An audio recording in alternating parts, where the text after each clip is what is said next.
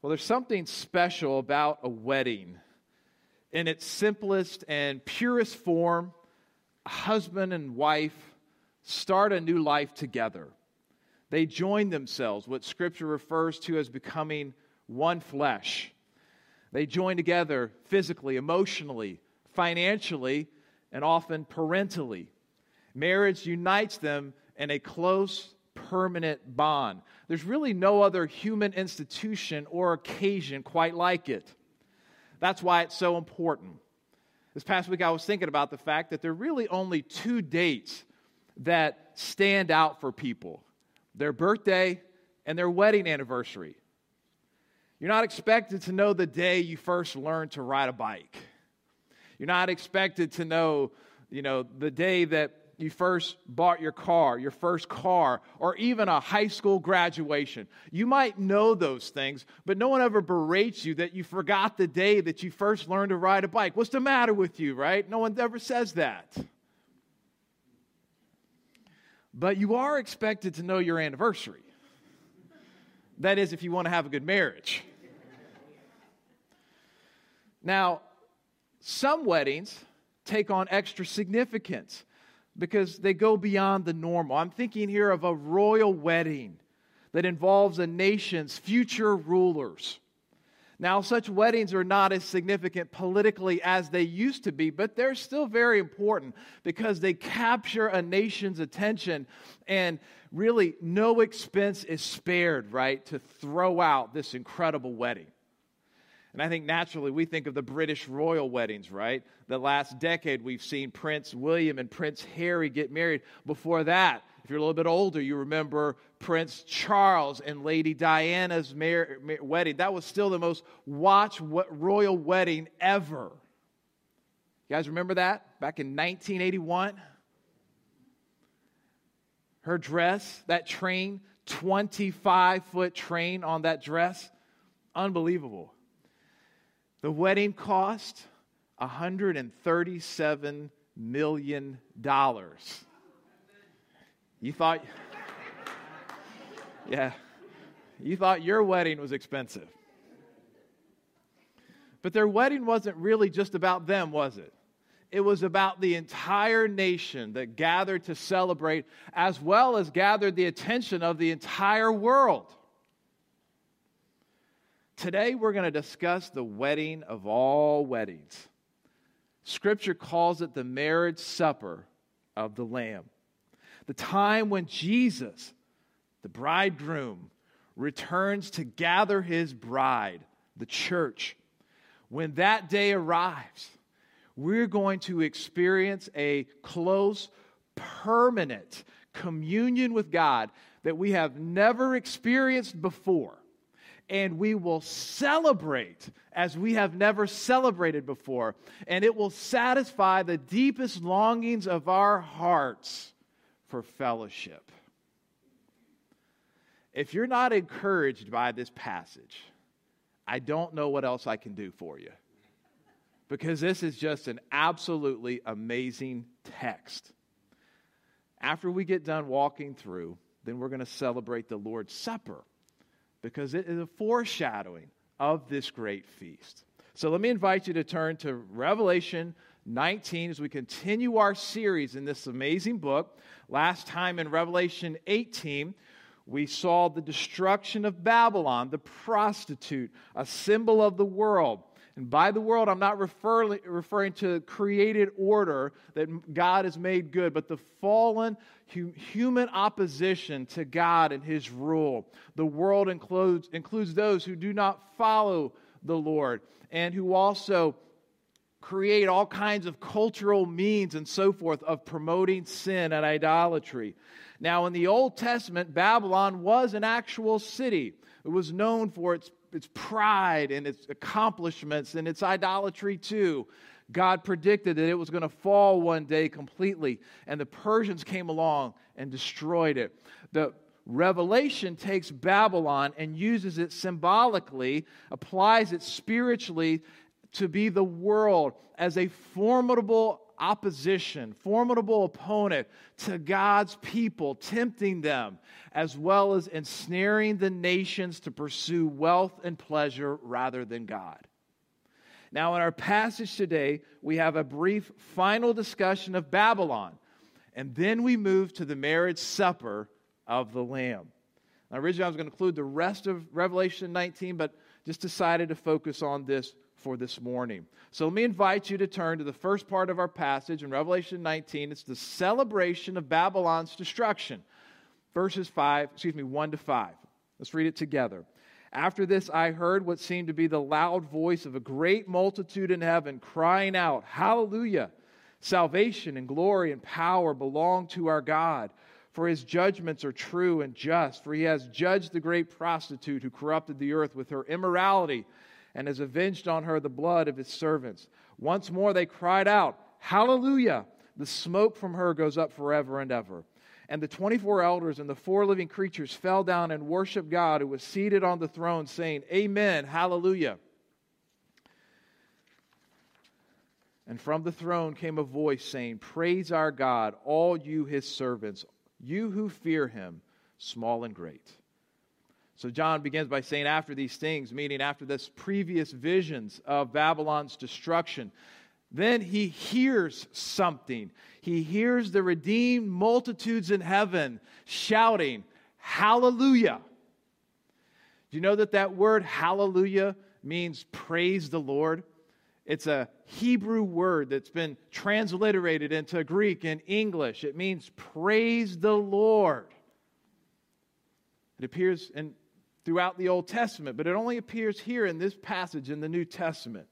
And speaking of praising the Lord, just as kind of an interesting aside, I read yesterday that on the top of the Washington Monument is inscribed the Latin phrase, Laus Deo, which means praise be to God. Did you know that? Just learned that yesterday. I thought that was a very incredible fact. Don't go looking it up on your phone right now to double check me or whatever. Focus on the sermon, okay? You'll see it's accurate. But going back to our text, the redeemed praise God for his salvation, glory, and power. Why? As it says, his judgments are righteous and true. Everything God does is just and true. And specifically, what he does is just and true here in bringing down Babylon, who corrupted the earth with her leading the nations into idolatry. She also persecuted God's people. And so for all of this, God brings judgment upon this fallen world. And in verse 3, we read a second time that God's people rejoice that Babylon is tormented forever. Her judgment is forever. She's not going to revive again. This fallen world will crumble when God judges it, and it's not going to come back again. Then the angelic beings join the chorus as they too shout, Hallelujah. There's 24 elders and the 4 living creatures. And then finally a voice from the throne commands all God's servants to praise him, both humans and angels praising God. What a day that's going to be, to not only join praising God with all of his people, but to have all the angels around praising the Lord with us. What a day. What a moment. So there's this universal praise that Babylon is judged, no longer going to lead astray the nations and persecute God's people. Now, sometimes Christians feel like it might be inappropriate to praise God for his justice. If that is the case with you, let me just encourage you to think about 3 things. First, God's justice is perfect, unlike human injustice. God always gets it right, friends. And indeed, our awareness of injustice, you know what that tells us? That there's actually a perfect standard of justice, right? In other words, that innate sense of justice that we all have, where does that come from, right? Unless God put it into each person's heart. I think it's a great argument for the existence of God. God's justice is perfect. Second thing, God would be morally wrong not to execute justice. When people do things wrong to us and they get away with it, doesn't it bother you? right? Or when you see great injustice in our society or the world, it bothers us, and rightfully so. We're made in God's image, and we all long for justice, for things to be made right. Likewise, for God to do nothing would be wrong, right? And then third, God must execute justice to prepare the way for the new creation. In other words, the old order has to go for the new to arrive. And I, for one, I don't want to continue to see sin and evil forever and ever.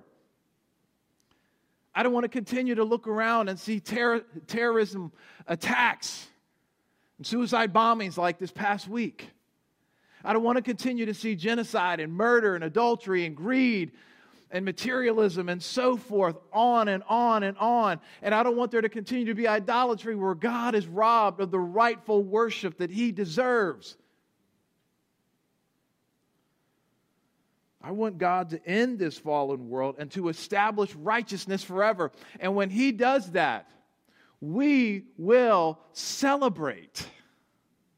I was thinking this past week about the fall of the Berlin Wall. You guys remember that back in 1989? That was a momentous occasion.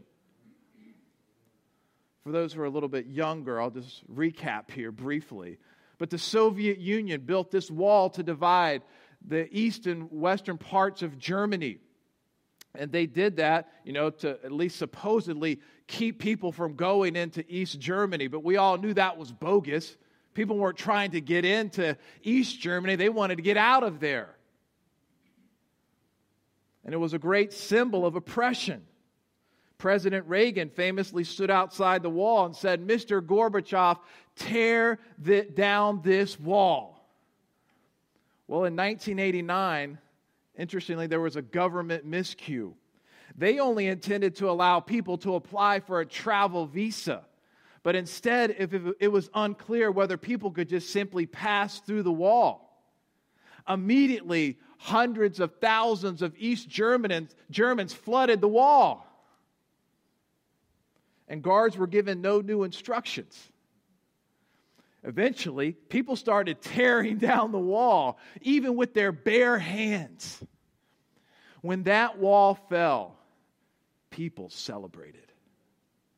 Likewise, when Babylon falls, when this fallen world crumbles, we will shout, hallelujah. Amen, church? Amen.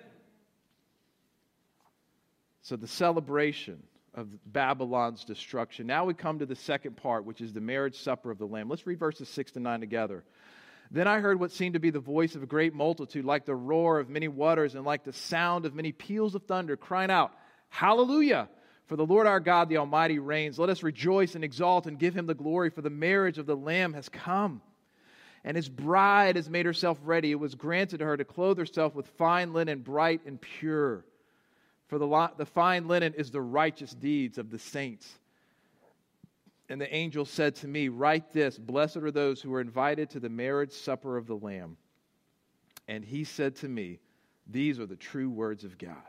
So again, this thunderous heavenly praise of God who reigns. The chorus urges all to rejoice and to give God the glory. Why? Well, it said there in verse 7, the marriage of the Lamb has come and the bride has made herself ready.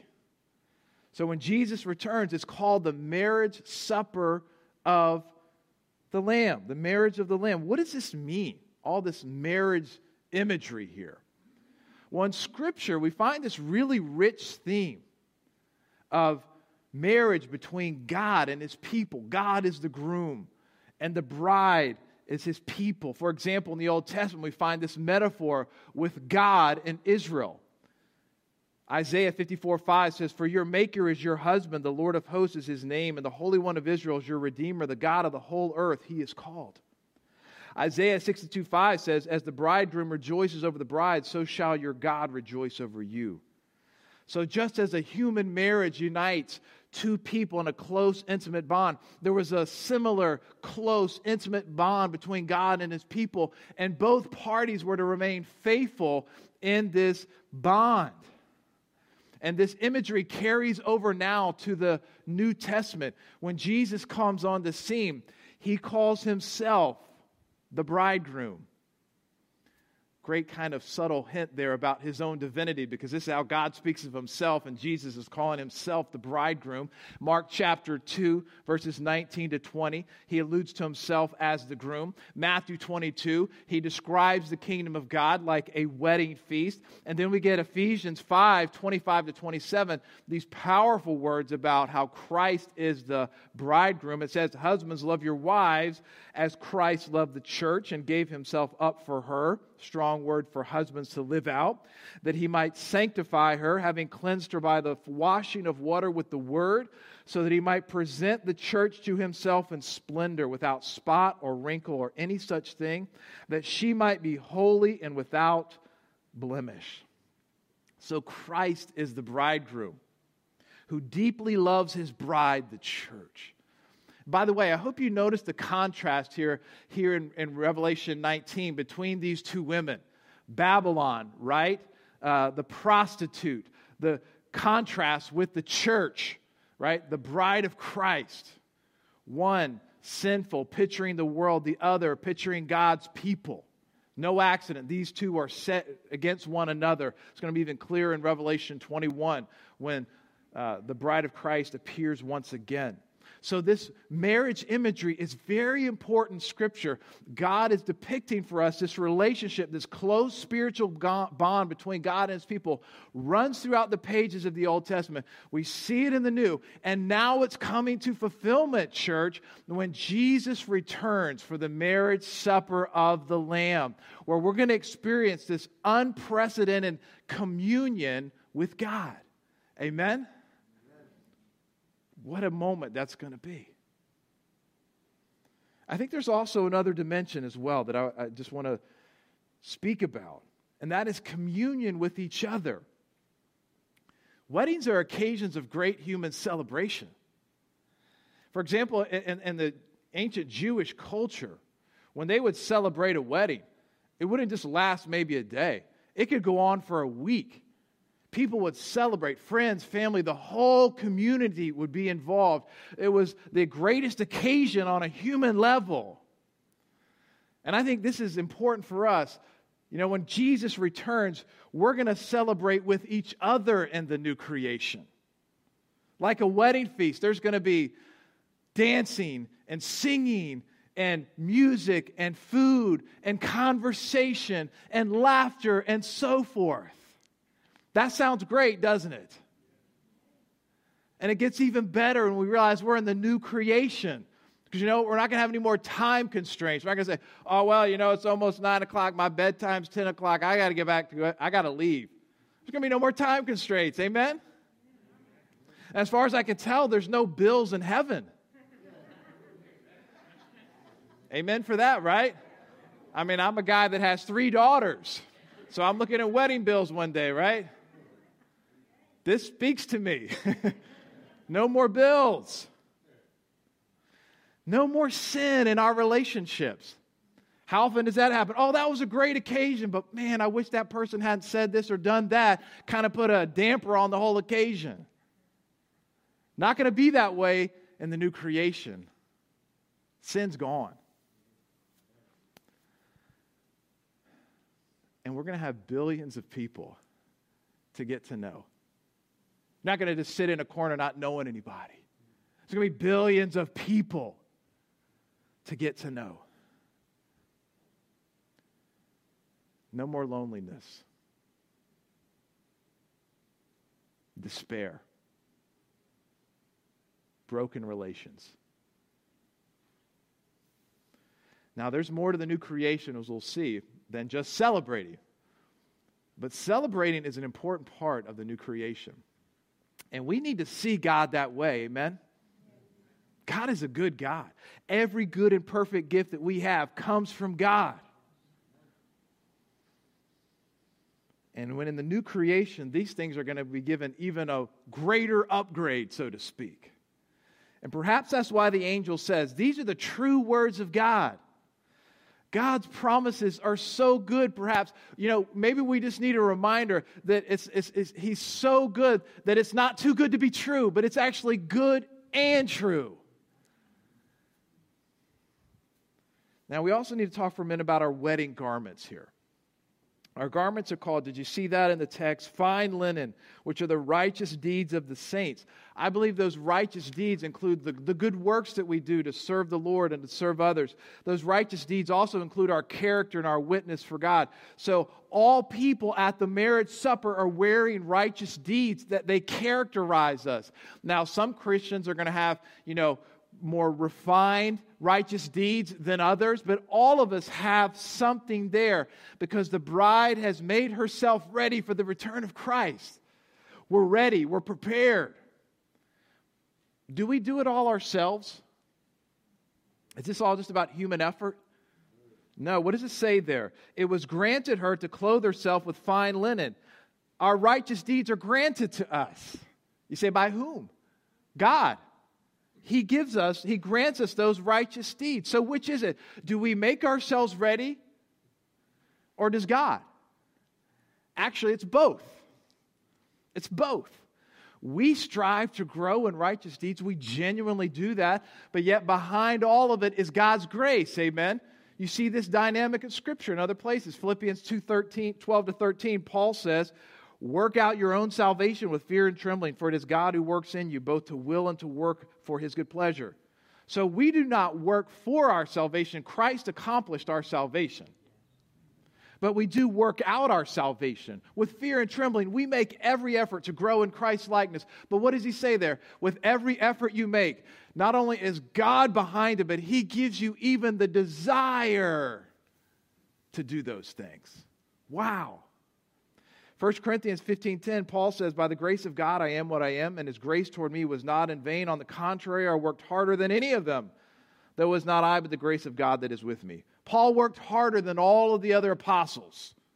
But notice he's not puffing out his chest, but he said it was the grace of God in me.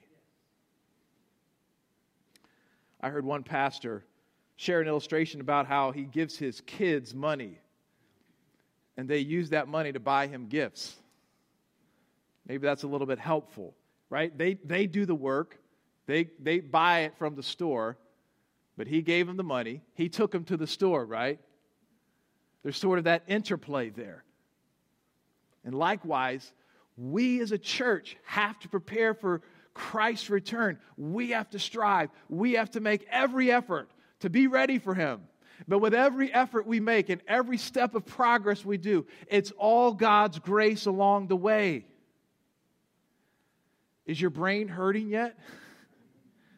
It should. Because only God knows how He does all this stuff.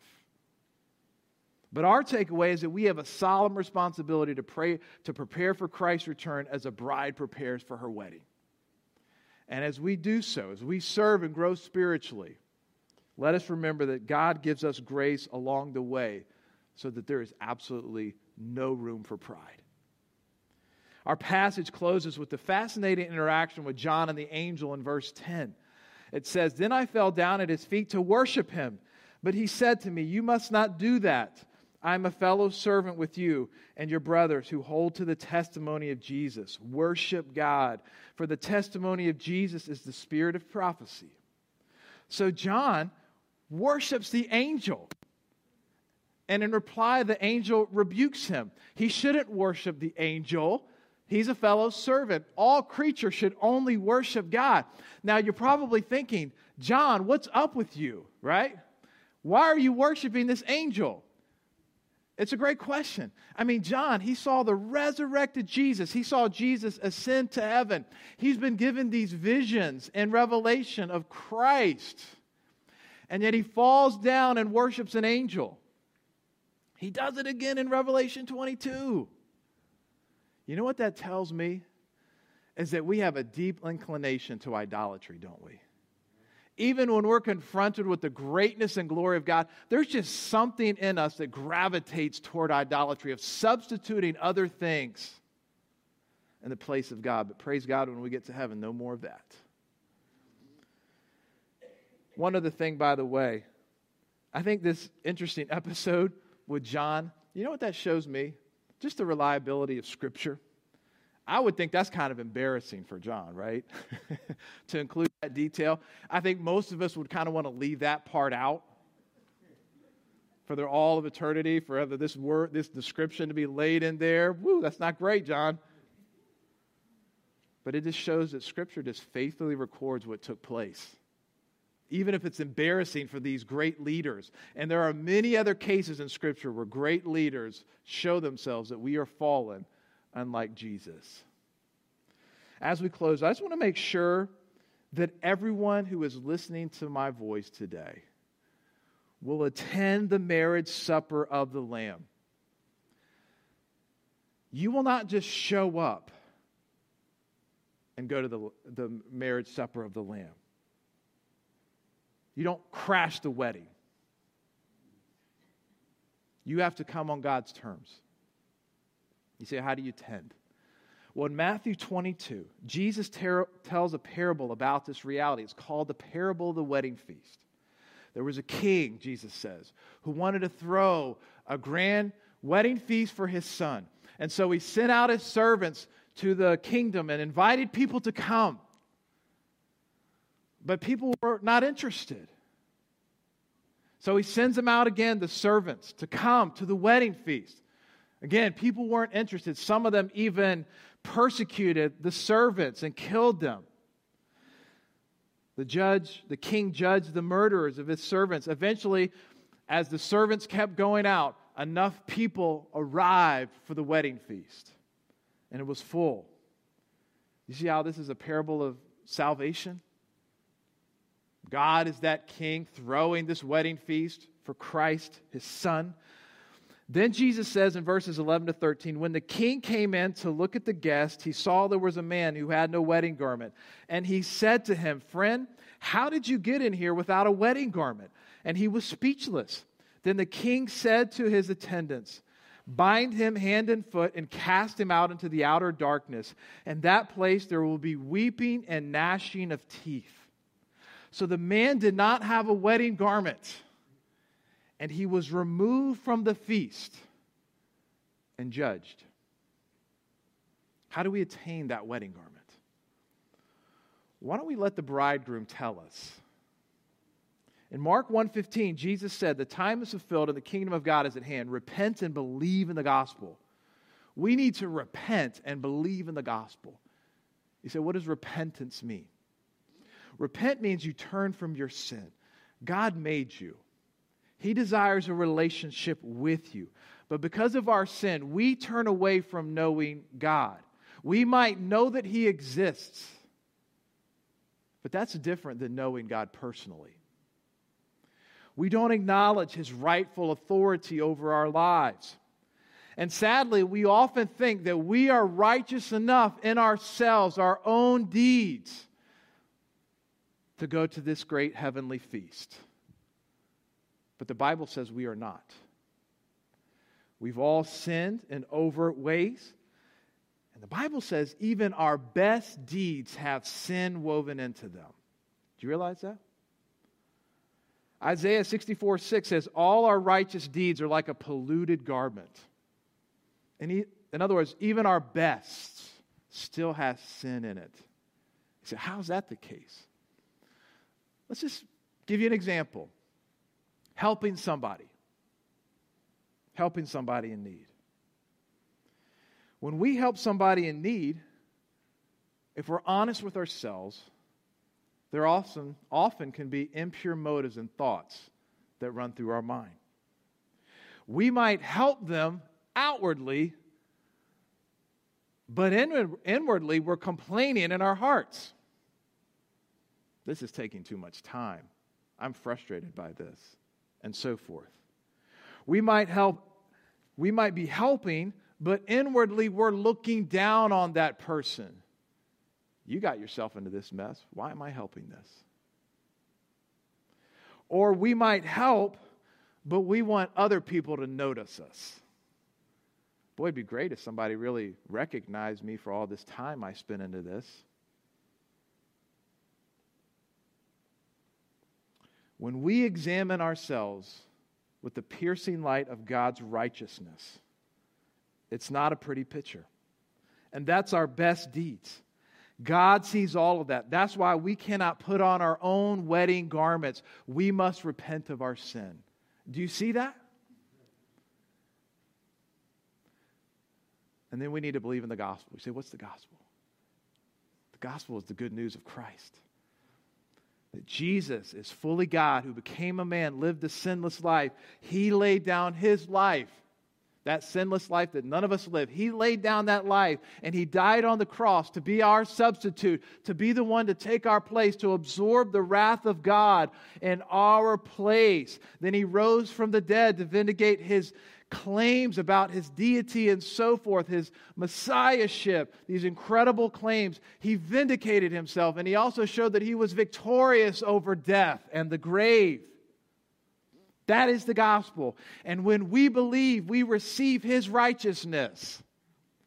1 Peter 3:18 says, "For Christ also suffered once for sins, the righteous for the unrighteous, that he might bring us to God."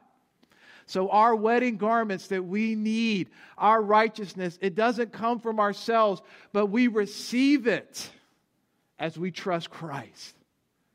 That is how we enter into the marriage supper of the Lamb.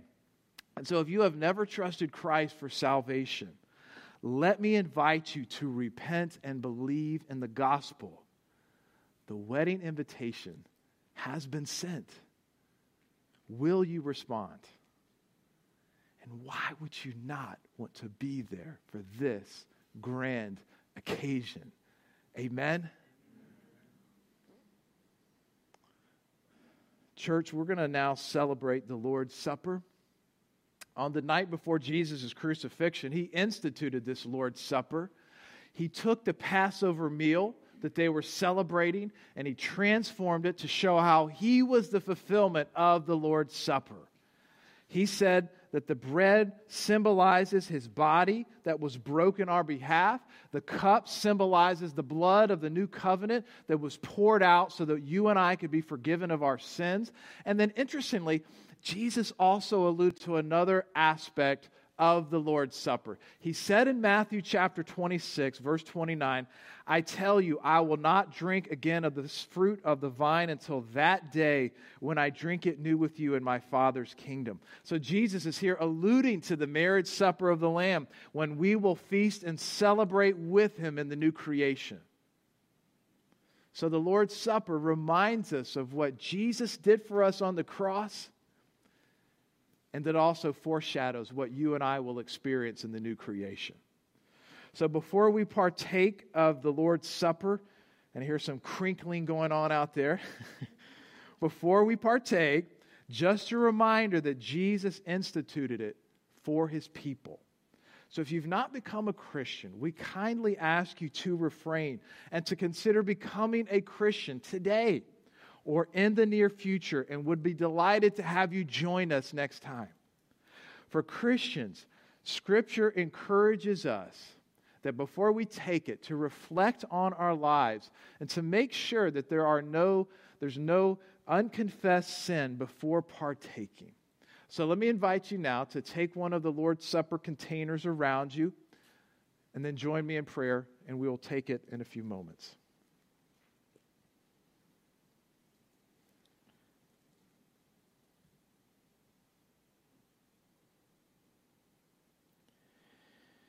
Lord Jesus, we thank you for that night before your crucifixion, how you gave us the Lord's Supper. We thank you for all that it tells us here in visible form, reminds us of the cross, how your body was broken, your blood was shed for us. And Lord, I pray today for someone who has never trusted you as their Savior and Lord, that today they would repent of their sin and believe in the gospel. Today would be the day of salvation. Even in this moment now, they would turn to you.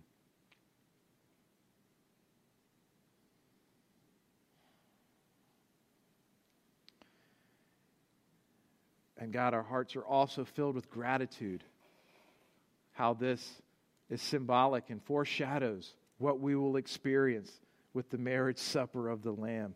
And God, our hearts hopefully are filled with anticipation, looking forward to that day.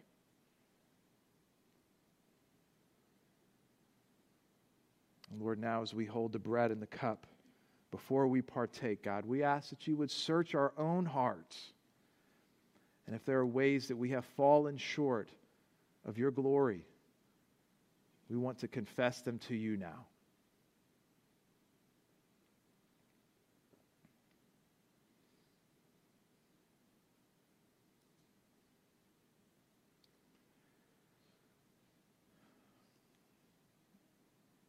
Lord Jesus, we pray that we would prepare ourselves as a bride for her groom. But Lord, we need your grace. We need your grace. Grant us the grace to prepare for that day. Help us, Lord, by your grace to grow as individuals, to grow as a church, so that we would bring honor and glory to you. We ask it in the name of Jesus, our Savior and Lord. And all God's people said, amen. Amen.